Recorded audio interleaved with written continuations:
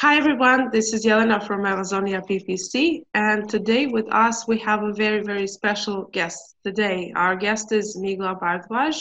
She is the founder of India Sourcing Trip and also has 20 years of experience in sourcing from India. She has become very familiar now lately, especially because she's a public speaker in all of these Amazon-related events. And we're very happy and honored to have her as our guest today to talk about sourcing from India. So, Migla, welcome, and we're happy to have you here. Thank you so much for having me on the show, Yelena. It's really nice to be here. Awesome, for us too. Can you tell us a little bit more about yourself and what it is that you're currently doing? Yeah, absolutely. So basically, I've got almost 20 years experience in sourcing from India and China. So I started my career in India working for a company called Global Sources. That's basically a marketplace.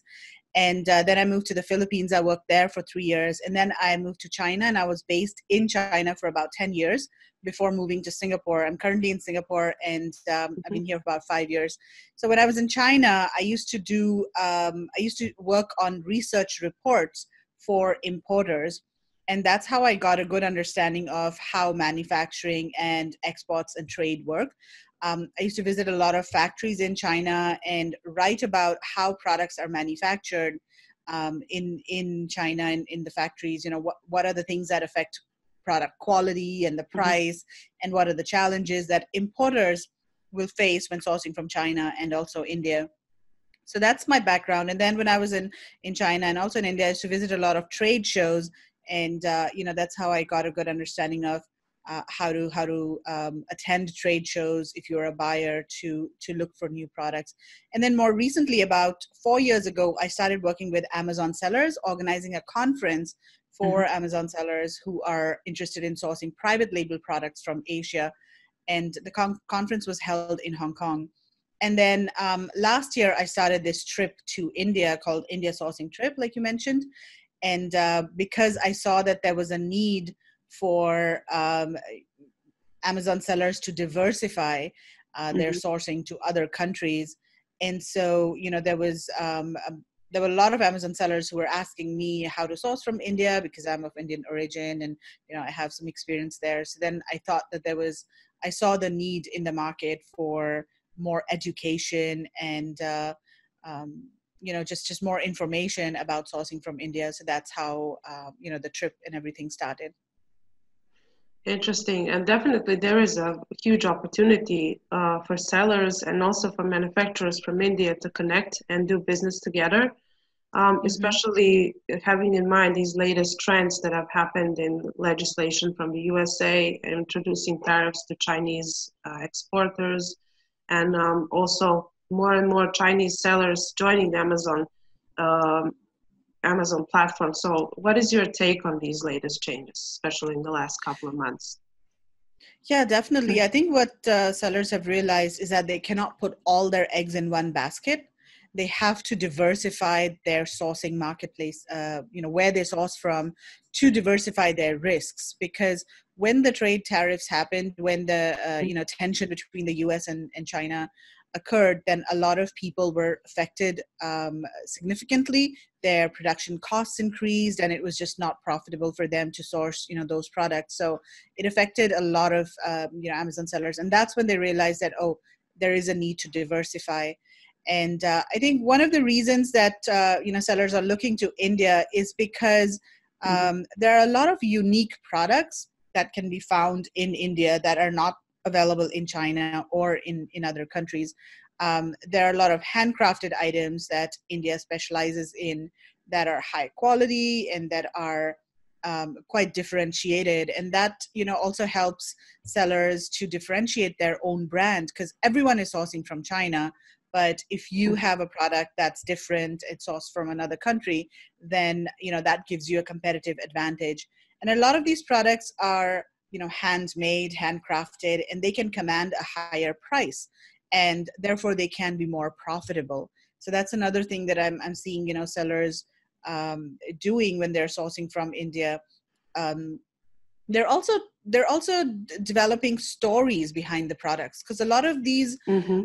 products are manufactured, like by people in villages or by women in villages, or um, by like underprivileged communities. For example, there's this one supplier that produces products with the help of tribals. There are these tribal people who live in a certain city in India, and then they produce all of those products. So there are stories that can be created around products that are sourced from India. Mm-hmm. I agree. I agree.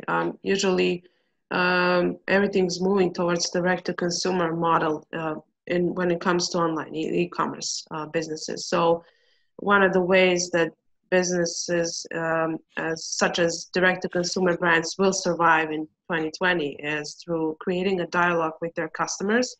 And if there's like a backstory to how these products are being produced, it can definitely be a contributing factor. And also, one of the things that we have as a feedback from one of our clients is that quality of these materials that are used in India for the same or very similar price are much higher than the quality is better than when it comes to from China. So, for example, one of our clients has a brand that is in the home decor industry, but they have sort of transcended into a B2B brand that now sells hotel accessories, and all of their are all of their products are imported and sourced from India, and they just what like you said, they have like a higher price point, so they don't really necessarily base their business model on the economy of scale, but rather than that, Yeah. they just focus on working with higher end clients, have lower volumes but higher profits in general.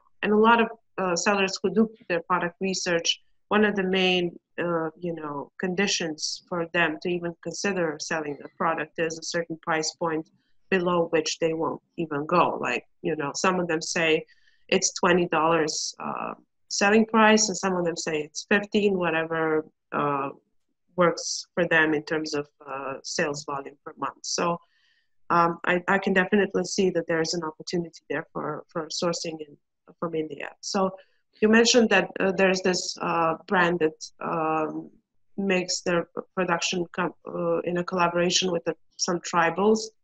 So how does this work? How do they ensure the quality is top level?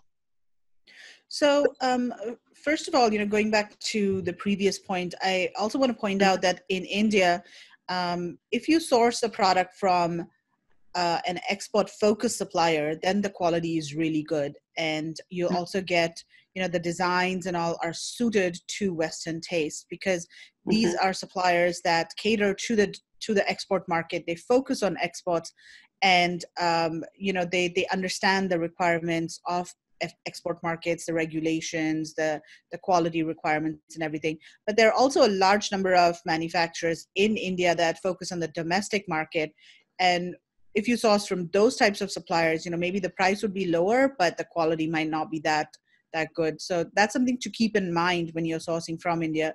You want to make sure that you are sourcing from an export focused supplier that has experience in exports, for sure.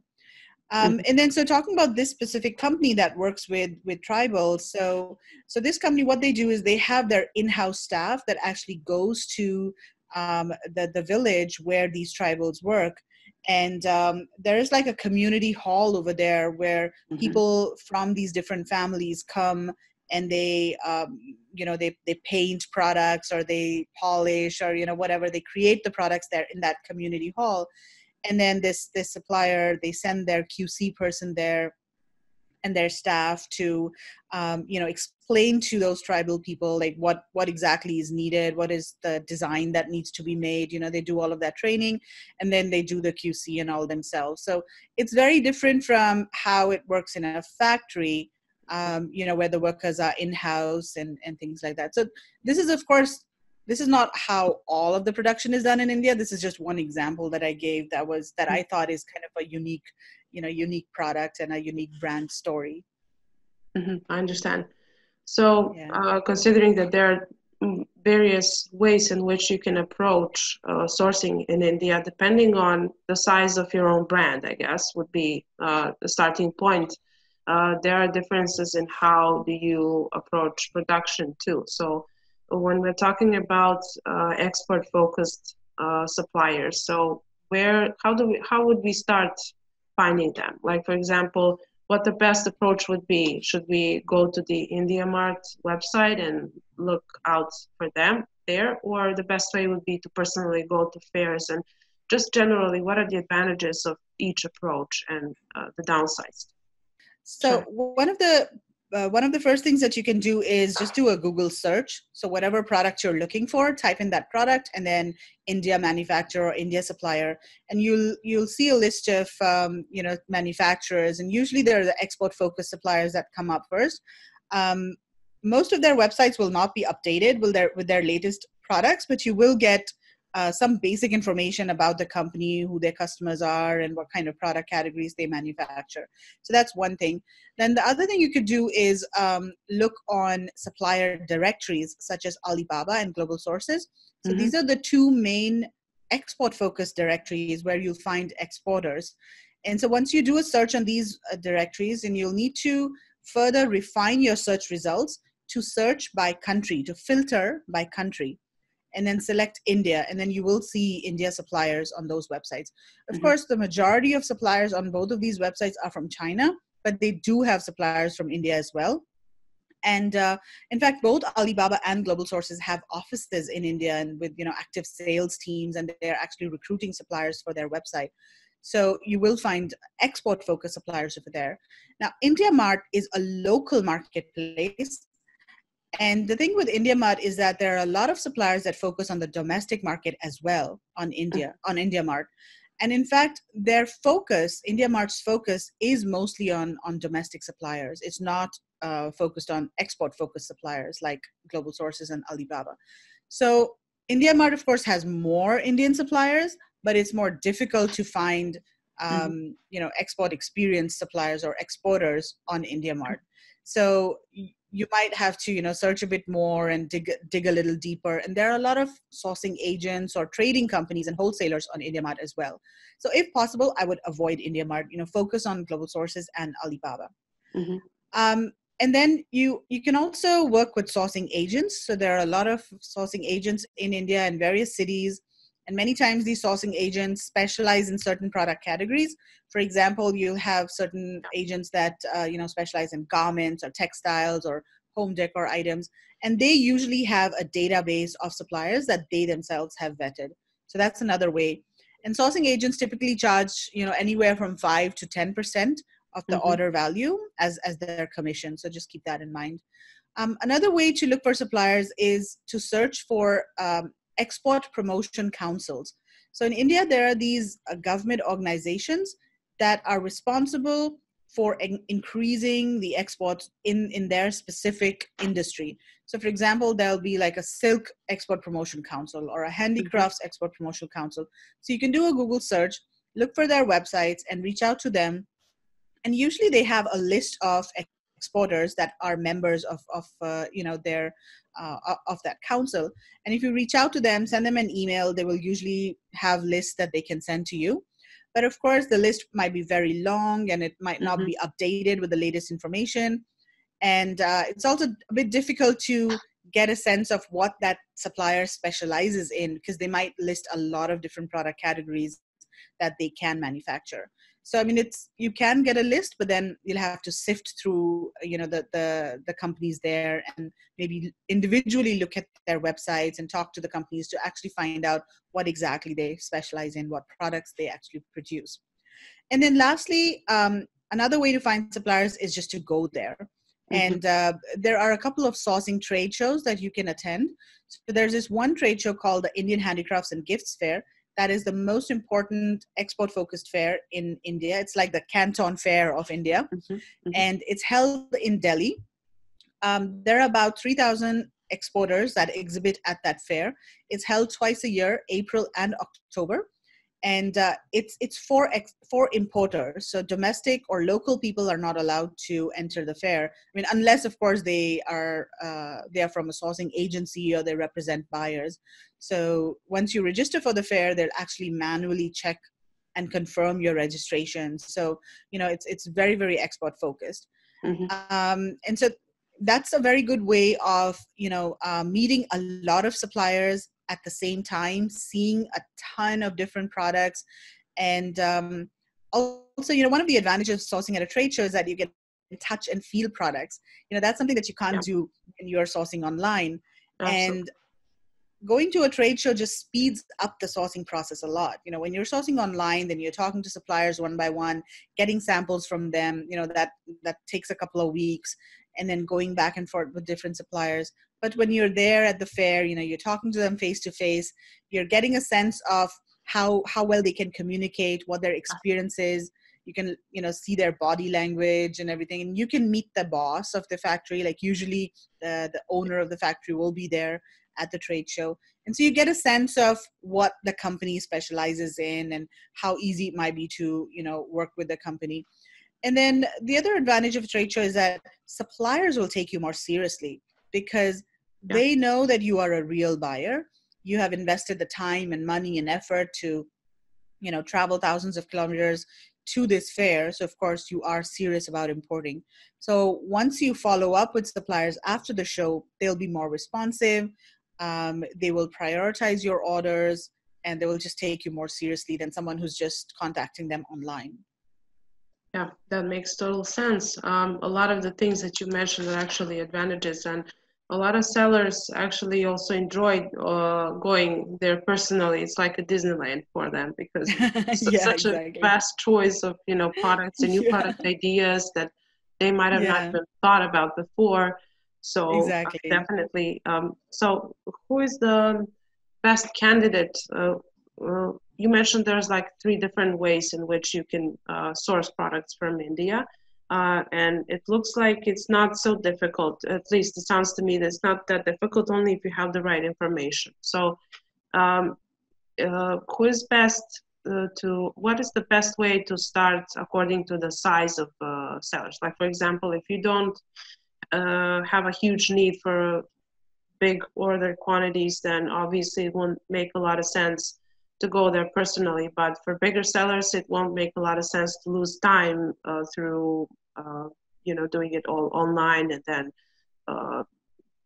dealing with a lot of samples and communication online. So what is your view about that? Yeah, so I think regardless of whether you're an experienced or new seller, it makes sense to go there if you have the capital. Because if you have the money to invest in a trip over there, even if you're just starting out, if you're new, but you have capital from other businesses or whatever, if you can afford it, then I would say going there is the best because it speeds up the entire process.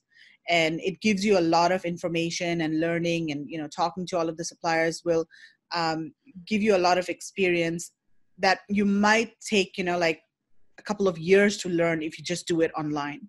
So, and this is true for China as well, not only India. If you can afford it, you should definitely go visit the factory, visit trade shows, China and India. However, if you don't have capital and if you're just starting with a small with a bit of capital, and you're just doing this as a side business and not treating it as a full-fledged business as such, then I would suggest sourcing online and taking it slow. And because when you travel to a country, then you're of course spending a lot. And if you're going with a sourcing trip, then you've got to pay for that, and then you've got to pay for your flight and everything. And then you're spending almost a week to 10 days traveling and everything. So and then on top of that, you have to have capital for inventory as well, right? So if you can afford it, I think you should definitely go there. But if you can't, if you're just starting small, then I would say source online. One of the advantages of sourcing from India is that a lot of the suppliers will do small MOQs. And so when you're in China, most of the times they will want like thousands of pieces as the MOQ, but in India, especially if it's a handcrafted product, then they can do like even 5 pieces. That's one big advantage actually for Amazon sellers, and why they like sourcing from India. In fact, when we were there in October, with this group for on India sourcing trip, some of the sellers were so shocked to see the low MOQs that suppliers were asking for, and they were like, "We can't believe it! It's just 20 pieces. We can start with 20 pieces." So that I think is a huge opportunity because you don't have to invest thousands of dollars on one SKU. The approach that you can take when you're sourcing from India is that you can source multiple products or multiple SKUs and then test them and see what works. And then depending on, what kind of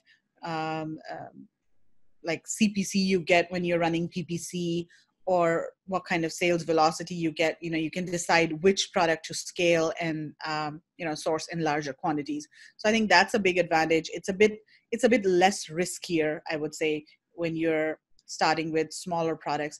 The other thing that some suppliers will do in India is that instead of having a minimum order quantity, they will have a minimum order value. Mm-hmm. So that means they'll say that, okay, the minimum order value is like $5,000, and you can take anything you want. You can take like 5 pieces of this, 10 pieces of this, and, any color, any size, but it just should be a minimum of $5,000. So that I think is also really good. Again, it allows you to test different products and see what works. Yeah, a lot of sellers would find this kind of flexibility very useful for testing out new products, especially if you do a lot of product launches and already have like an existing brand and want to see what works and what doesn't work. So I can definitely see the difference and the value in all of that. And you also mentioned that Indian sellers, when you're there personally, obviously it will give you a much better head start than when you communicate back and forth online with all of these suppliers. And also one of the bigger advantages of sourcing from India versus sourcing from China would definitely be language barrier. There's no language barrier. Like a lot of Indian sellers in India, English is your second language, official language, that a lot of people are speaking it. So there's not such a huge language barrier as what it is in China, where you have to have some kind of agent working for you there. And like you mentioned, it's specialized just for a certain category. And it all depends on how valuable and contributing this agent is. A lot of the communication can just slip through the cracks, and that's super sensitive, especially if you have a product that's very dependent on the kind of quality, and everything backlashes through product reviews on Amazon, so you can't really play with that kind of thing. So when you mentioned that there's like a minimum order value, so where is this flexibility coming from? How does this work for suppliers? Like, what is the reason why they're so flexible versus the Chinese suppliers? One of the main reasons that they're flexible is because a lot of these products are handmade. So they don't have, like huge machines that they need to run, and they don't have, very large, like raw material minimum order requirements from their suppliers as such.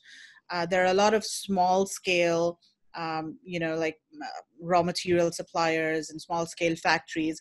And another thing to note is that the government promotes, handcrafted and the handicraft industry a lot. So what the government has done is that there are certain cities in the country that have been developed as production hubs of certain categories. And within those cities, the government has set up certain facilities that can be used by various suppliers. To give you an example, there is a city in the north of in northern India called Moradabad, where a lot of the metal production is done. It's known as a metal city because there are a lot of like brass and iron, steel, like all of the metal production is done there. However, a lot of the factories don't have casting facilities in-house. So there is a common government-run casting facility that any supplier can go and use. So they don't need to invest heavily, in-house casting facilities. So that's, an advantage. And then there are other things like, maybe like the polishing machines or certain other machines are also available in that facility that is run by the government. And that also allows suppliers to, be flexible in terms of minimum order quantities, because they don't have, first of all, they don't have to invest a lot in setting up their own machines. A lot of them do once they scale, and once they are bigger. There are a few factories in that city that do have casting in-house, but by and large, most of them just use the common facilities that are provided by the government. Mm-hmm. Interesting. Okay, so you mentioned that there's a city that is called the Metal City.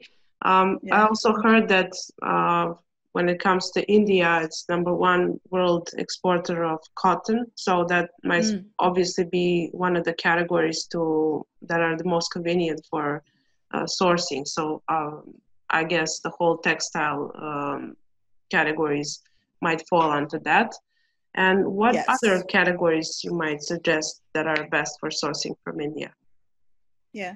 So one of the biggest categories is home decor items, and most of these products are handcrafted. So they're wooden, metal kind of products.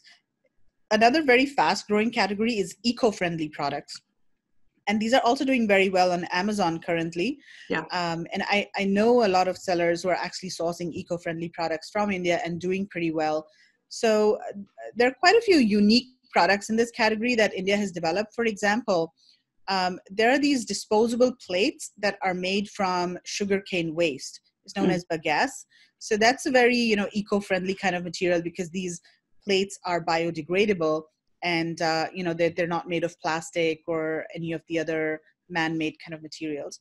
And then when we were at the fair in October, we saw these rugs that were made from recycled PET bottles, plastic water bottles. So they literally cut up the plastic water bottles that have been disposed, and then turn them into yarn, and then weave them into various things like cushion covers, rugs, tablecloths, and all sorts of fabric-based products.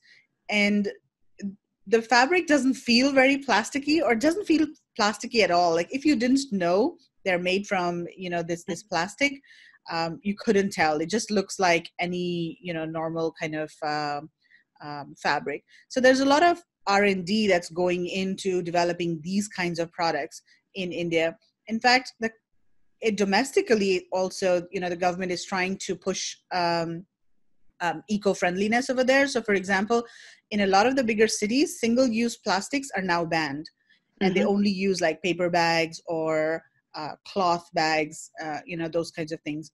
McDonald's, for example, does not use plastic spoons; they use wooden spoons over there. So, that's something else to consider. Interesting.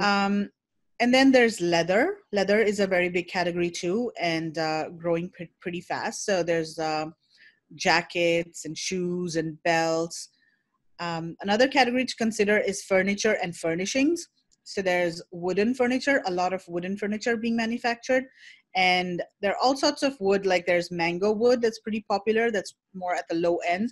And then there's at the high end, there's also teak wood that's available. So yeah, wooden products and furniture. And then also furnishings. So there's carpets, rugs, tablecloths, things like that, mostly made from cotton or other natural materials. A lot of the rugs you'll find are made from jute, which is also a natural material. Also, there are these very beautiful rugs that are made from waste materials, so that's another thing that a lot of India suppliers are focusing on, upcycling materials or recycling materials.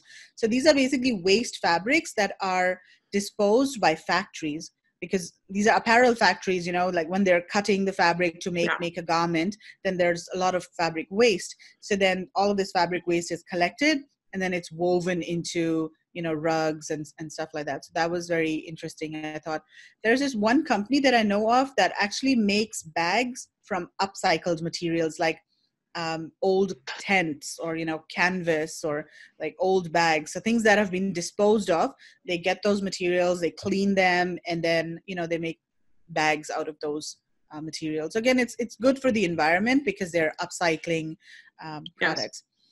Another big category from India is superfoods, and this is quite popular nowadays with Amazon sellers as well. So there are things like turmeric or ashwagandha. These Mm-hmm. are all herbs that are kind of very popular, and a lot of Amazon sellers are selling those products as well. Then there are things like tea and coffee. You could do those as well. There are spices. Um, a lot of people are doing spices and lentils and rice, those kinds of things as well. So these are not your typical products that people who are starting out would do, but as you grow and you get more experience, you can invest a little bit more and try to do these kinds of products. And I know a few bigger sellers that are actually really doing very well in superfoods. So yeah, I think those are some of the categories. What you won't find in India is electronics. So Mm-hmm. that's a category that's not yet sourceable from India, but there are a lot of factories I'm seeing that are currently being set up. In fact, there are a lot of Chinese factories that are setting up their own factories in India because they want to cater to the domestic market. There's a huge, huge, huge domestic market for electronics, and most of the electronics factories currently are selling domestically. But over time, I think over the next few years, we will definitely see a trend where a lot of these factories will also export on an OEM basis. Mm-hmm. Mm-hmm. That's very interesting. Are there any other categories that are currently not available to source from India, aside from electronics? Yeah, electronics, and then also in terms of textiles, man-made textiles, like nylon, polyester, those kinds of things, jackets, outerwear, those things are better sourced in China. But they're more, competitively priced, and there's more suppliers for those products. But products that are made from natural materials are better Mm-hmm. sourced in India. I can see there's a huge opportunity, especially like you mentioned for superfoods. We know that there's a huge trend, and also in the supplements, very Yeah. competitive categories. So I can definitely see a really good opportunity there. So um, Yeah, there was this company actually that I met at a trade show. They were an Israeli company, and they were sourcing tea and other herbs from India, and they were selling them as, like herbal drinks. So it was tea mixed with some other herbs, and like this is a soothing kind of tea because it's mixed with certain herbs that have, a calming quality or something like that. So that's mhm, something else that people can consider. You have tea, and then blend those different teas with various herbs, and market those as like drinks. mhm. I see. So there's a huge opportunity for sellers who are a little bit more experienced in that product development phase, basically just trying to figure out a way to connect uh, those raw materials that are high in quality and that are domestically available in India to create a product that the Western market will appreciate and recognize. So yeah, definitely understand. Is there Are there some like obstacles or maybe some things that affect organization from sourcing from India? Like for example, we know beforehand that on January 25th there is a Chinese New Year coming up, and then for the upcoming month, for the whole month, all factories are going to be closed and people are going home. So no production is going to be available, so that you know beforehand to place your order a little bit more for that extra month that the factories aren't working. So are there any kind of like seasonal or cultural differences when you're sourcing from India to keep in mind? Yes, definitely. So I'll talk about a few of the challenges first, and then I'll come to the cultural and some of the holidays and the other challenges. So I think one of the biggest limitation, of course, sourcing from India is that there are a limited number of categories. So in China, you can source anything Yeah. and everything, right? You'll be able to find it. So that's something that you'll find when you're sourcing from India. There are specific products that you can source. So you need to be aware of what categories can be sourced. And, sometimes you got to do a comparison of that product from India and China and see um, if it is competitive to source, from which country. Sometimes you also might find that lead times are longer, especially for handcrafted products. Um, it's not generally the rule as such, but it does happen often. And especially if you're just starting out, suppliers might not prioritize your orders. Mm-hmm. And that's one of the reasons for longer lead times. Also, the other reason is a lot of these products are handcrafted, so that does take time. And then many of the people who work on these handcrafted products, they're actually artisans. They're not factory workers. Like, some of them are factory workers, of course, and if a company has a lot of in-house factory workers doing stuff, then their lead times will be faster. But if they're outsourcing some of the production to artisans, then that might have an effect on the lead time, because maybe the artisan is working for another factory, or there's some problem in their family, or the artisan doesn't want to work for certain days or whatever. So that's something that's a bit difficult to manage for factories, when they're outsourcing specific aspects or specific steps in the production to artisans. So typically you'll find that the lead time is, can go up to like 50 days, almost 2 months. Whereas in China, it'll be like, 15 days, 30 days maximum. But in India, for handcrafted products, it can be longer. So that's something to keep in mind. Another thing to keep in mind is that sometimes it's difficult to find suppliers. You'll find that challenge. In China, there's Alibaba, there's Global Sources. A lot of the suppliers are online. But in India, a lot of the suppliers might not be online. So, even if you search on supplier directories, you might not be able to find them easily. And so it might take more effort. You might have to go through a sourcing agent or a trade show, or, other avenues. So that's something that you'll find. And then another thing is that a lot of the service providers, like logistics companies, some of the QC companies and all there, and even the suppliers, they're not very familiar with Amazon requirements. Mm-hmm. So, like freight forwarders, most of them, they don't know how to send products to FBA, especially if the seller is not based in the US and they don't have a company in the US. Then some of the logistics companies might not know how to manage things like, who's the importer of record and things like that. Mm-hmm. And then also when you're shipping to Amazon, and then if you have to ship your products to different fulfillment centers, some logistics companies might not be able to manage that as well. So you've got to choose the logistics company very carefully, and make sure that they are familiar with FBA requirements.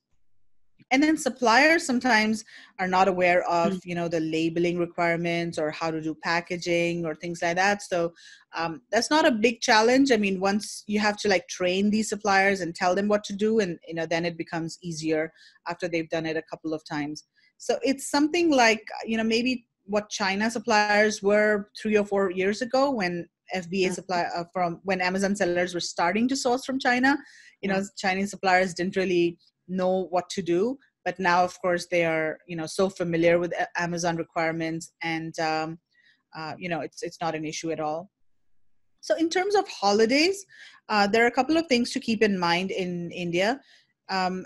Usually there are a lot of holidays during the end of the year, because there's one main festival in India for Hindus that's called Diwali, and that's the biggest festival. It's usually in October or November. It doesn't have a fixed date, similar to Chinese New Year. And even though the official holidays are maybe like 2 or 3 days, but sometimes workers will go back home to their to their families if they are working in the cities, for example, or they'll just take time off.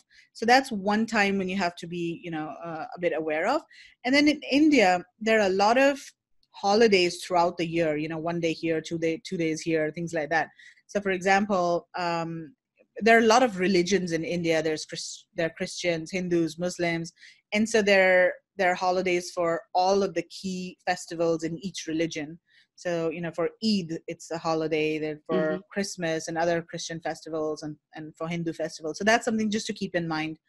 Another thing to keep in mind is that some cities have more of Muslim workers, for example, or a certain religion or a certain community of workers, and their traditions may be a little different. For example, this metal city that I was talking about, Moradabad, most of the artisans and workers there are Muslims, and so they prefer not to work on Fridays, and so some of the factories are actually closed on Friday, Saturday instead, or only Friday instead of Sunday. They work on Sundays, right? They're closed on Fridays. So those are little things that you need to be aware of. And then, yeah, again, if the city, if there are more Muslims in the city, then they will not take leave on Diwali, which is a Hindu festival, but it'll be for Eid. So just talk to your supplier and ask them when are the major festivals and when do they expect to have their workers going on leave or not being in the factory.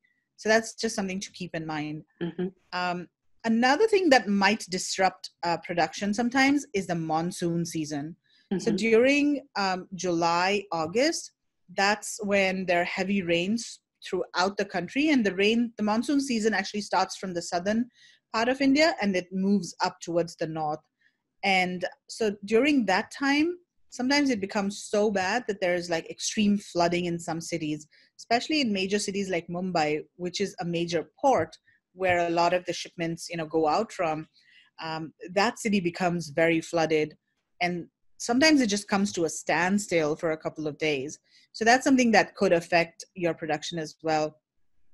Of course, transportation problems, or maybe the roads are closed, so therefore your products can't go from the factory to the port, or it's just that maybe the factory itself is flooded, right? That also happens sometimes as water in the factory floor, so your products might get affected. So that's something to keep in mind. Another little thing to keep in mind is that there are big regional differences in the country. So for example, the northern part and also the northwestern part actually is more of a desert area. It's very hot. It's the state is called Rajasthan. And there's this specific technique of printing that's called block printing over there in Rajasthan. That's very popular. It's a very popular type of printing.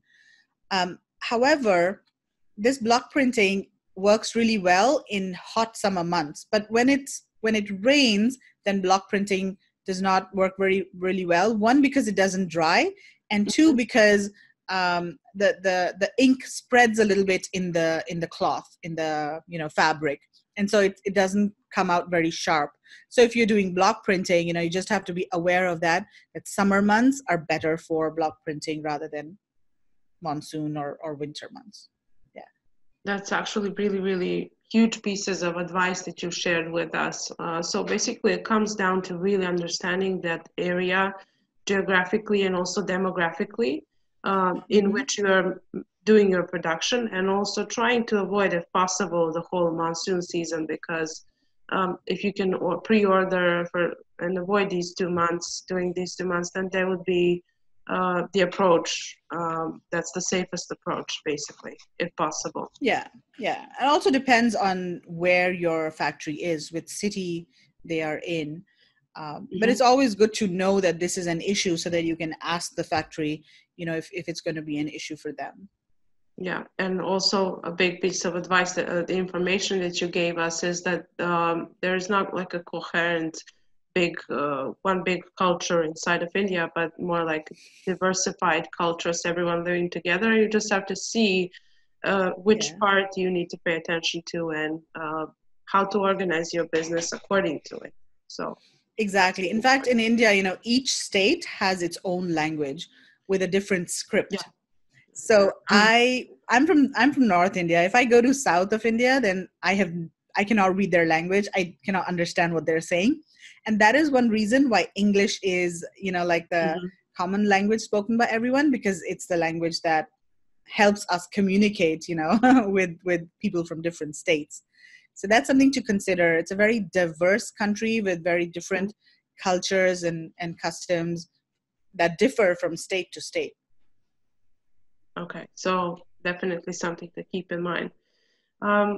When it comes to all of these differences and everything that needs to be taken into account when you're sourcing from India, then definitely it would be helpful to have some kind of agent or a guide or a host or someone who can help you understand what are the things to ask about. You don't have to know everything up front, but you at least have to know what is the types of information that you will need if you want to do business long term. So I wanted to talk a little bit more about the India sourcing trip and how it came to be, and who is it helpful for, and what is it included in your sourcing trip, and just generally what kind of value can it bring to sellers who are looking to source from India.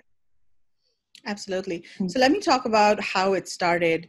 And one of the reasons it started was because of the trade war between China and the US.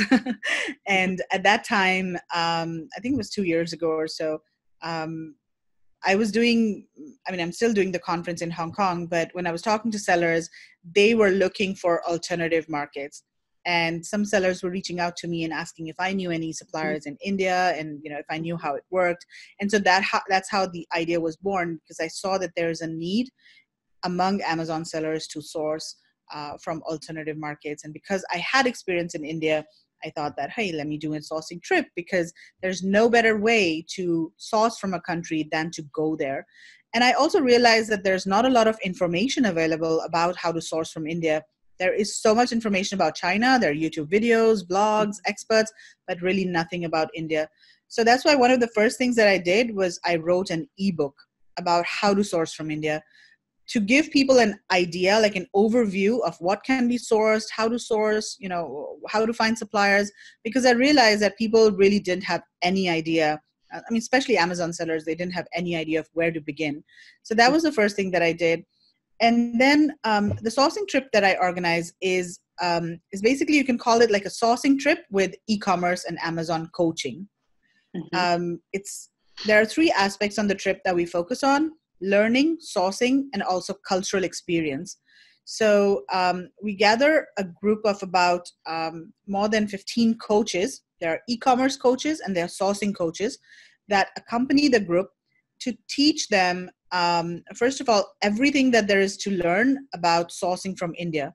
So we do a full day conference when we are in India, where we have experts talking about things like how to find suppliers, how to vet suppliers, how to do negotiation, cultural sensitivities, all of those things that will take people a couple of years to learn if they do it themselves. So this is almost like a crash course in sourcing from India. And then we have a lot of e-commerce coaches from the US, from Australia, from all different countries. There's Tim Jordan, who's one of the coaches. He is from, he's quite popular among Amazon sellers in the US. And then there's Gary Huang from 80/20 Sourcing. He's one of the coaches. There's Chris Thomas and Margaret Jolly and Kevin Oldham from Australia.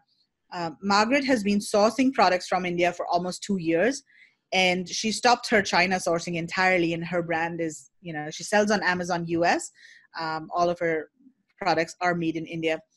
And so what these coaches do is that they travel with the group and they help people identify Amazonable products at the trade show. That's one of the biggest things that they help with. They guide people on how to validate products, how to vet products, and then how to find Amazonable products. So we go to this trade show called the Indian Handicrafts and Gifts Fair that I was mentioning earlier. That's one of the major export fairs in India. And we do a guided tour of the fair. First of all, we tell people how to talk to suppliers, how to look for products that they can source. And then the coaches are available to walk with any of the attendees, walk the show floor and talk to suppliers together with the attendees. And then we also have a lot of cultural experience. So India has a very rich, culture and history. So we visit the Taj Mahal. We do a day trip to the Taj Mahal. That is one of the 7 wonders of the world. And we also do a cultural program, a dance program exclusively for our group. So it's called Bollywood Night, where we have this, dance party and everybody can participate. And, there's like loud music and drums and everything. And like a local dance troupe will do some Indian dance. And then we have like hennas and, you can wear turbans or wear Indian dresses. So just kind of experiencing the culture a little bit, which is, something that people find very exciting because it's just something different that they do. So yeah, those are the three aspects that we focus on: learning, sourcing, and the cultural aspects. And it's an 8-day trip. The next one is in April. It starts from the 13th of April to the 20th of April. So in case people are interested in learning more, they can go to indiasourcingtrip.com to get more information about the trip. Yes, I've been on the website, and I also familiarize myself with all of these aspects of the trip that you just shared with us, and definitely see the need for that cultural aspect because it's so important Yeah. to be understood really well when you're doing business with Indian suppliers. So definitely. But when you mentioned identifying Amazonable products, does that mean that someone will help you understand that there are certain dimensions or inspection elements or documentation that you have to keep in mind when you are considering a product? Yes, there are those aspects, and also how much demand there would be for that product and how competitive that product category is, and how easy would it be for you to launch that product and differentiate yourself from all of the other sellers. I think that's something that people really struggle with, identifying products that they can differentiate and sell well, because increasingly Amazon is becoming very competitive, Yeah. and so this is one of the main challenges we find, sellers face. They can't find profitable products to source, and so that's something that these e-commerce coaches are, more experienced with, because they themselves have been, helping other sellers for quite a few years, and they themselves have been selling products, so they know immediately, when they see a product, if it will sell or not. And also during the evenings, when we go to the trade shows, and during the evenings we usually have like mastermind sessions Mm-hmm. where we also do one-on-one coaching, and so people can actually, open up their computers, and then the coaches will go into Helium 10 and do some, keyword research and product validation, and right then and there, they can kind of tell attendees if this is a good product or not. So I think that is a big help, getting access to all of these e-commerce coaches for 8 days, and being able to pick their brains and ask them questions. I think that in itself is, it covers the cost of the investment that you do into the trip, because usually like these, experts and all, they charge a few $100s for their time. But when you're on a sourcing trip like this, whether in India or China, they are trapped. They can't Yeah, go anywhere, they're with you for 8 days. exactly. So yeah, so I usually tell attendees that, make the most of this time that you have with these coaches, ask them questions, pick their brains, and just learn from them as much as possible. Yeah, that's definitely one of the advantages. And also, all these connections that you make with other participants are usually lifelong Yeah. friendships and collaborations, maybe business collaborations for them. Um, Yeah, absolutely. So we form a WhatsApp group and also a Facebook group of all the attendees, and the WhatsApp group stays active even after the trip. So if you have any questions, when you're back, you can always just post in the WhatsApp group, and some of the coaches or other attendees will help you. So you kind of get it like a support group, mhm. as well, after the trip. So it's not just during the trip. And in fact, we also do a lot of pre-trip webinars leading up to the trip. We do about 7 or 8 webinars before the trip. Some of them are to help you prepare, and others are to cover things like, if you're a newbie, we'll also go over things like Seller Central and how to set up your account and things like that. And then we also cover things like product validation, product research, listing optimization. And then even after the trip, we'll do a couple of webinars, on basics of PPC, or how to do your photographs, how to do your copy, things like that. So yeah, it's almost like a course. You start a Mhm. month before the trip, and then there's training during the trip, and then we do follow-ups and help you place orders and start putting your products up after the trip. And then after the trip, you also get a 1-hour coaching call, totally free, with any of the coaches. So if you have any questions, you can just set up a call with any of them. That's the kind of opportunity that really, really didn't exist in the prior years before, especially if we're just focusing on the India suppliers, in the Indian suppliers. So definitely a huge opportunity for people. I can see that there's this certain demographic that might fit really well for the India sourcing trip. Like, for example, if people want to have a change in their career and they have some savings, maybe they want to invest in a new business and be free from 9 to 5 perspective, they Yeah. might find this guided tour is really useful and really they won't even know how much value they will get because they don't know how painful it might be when you're doing it on your own. Yes, exactly. Like for example, when we first started out with our own brand, we had no guidance in terms of, like for example, quality insurance. So we had Yeah.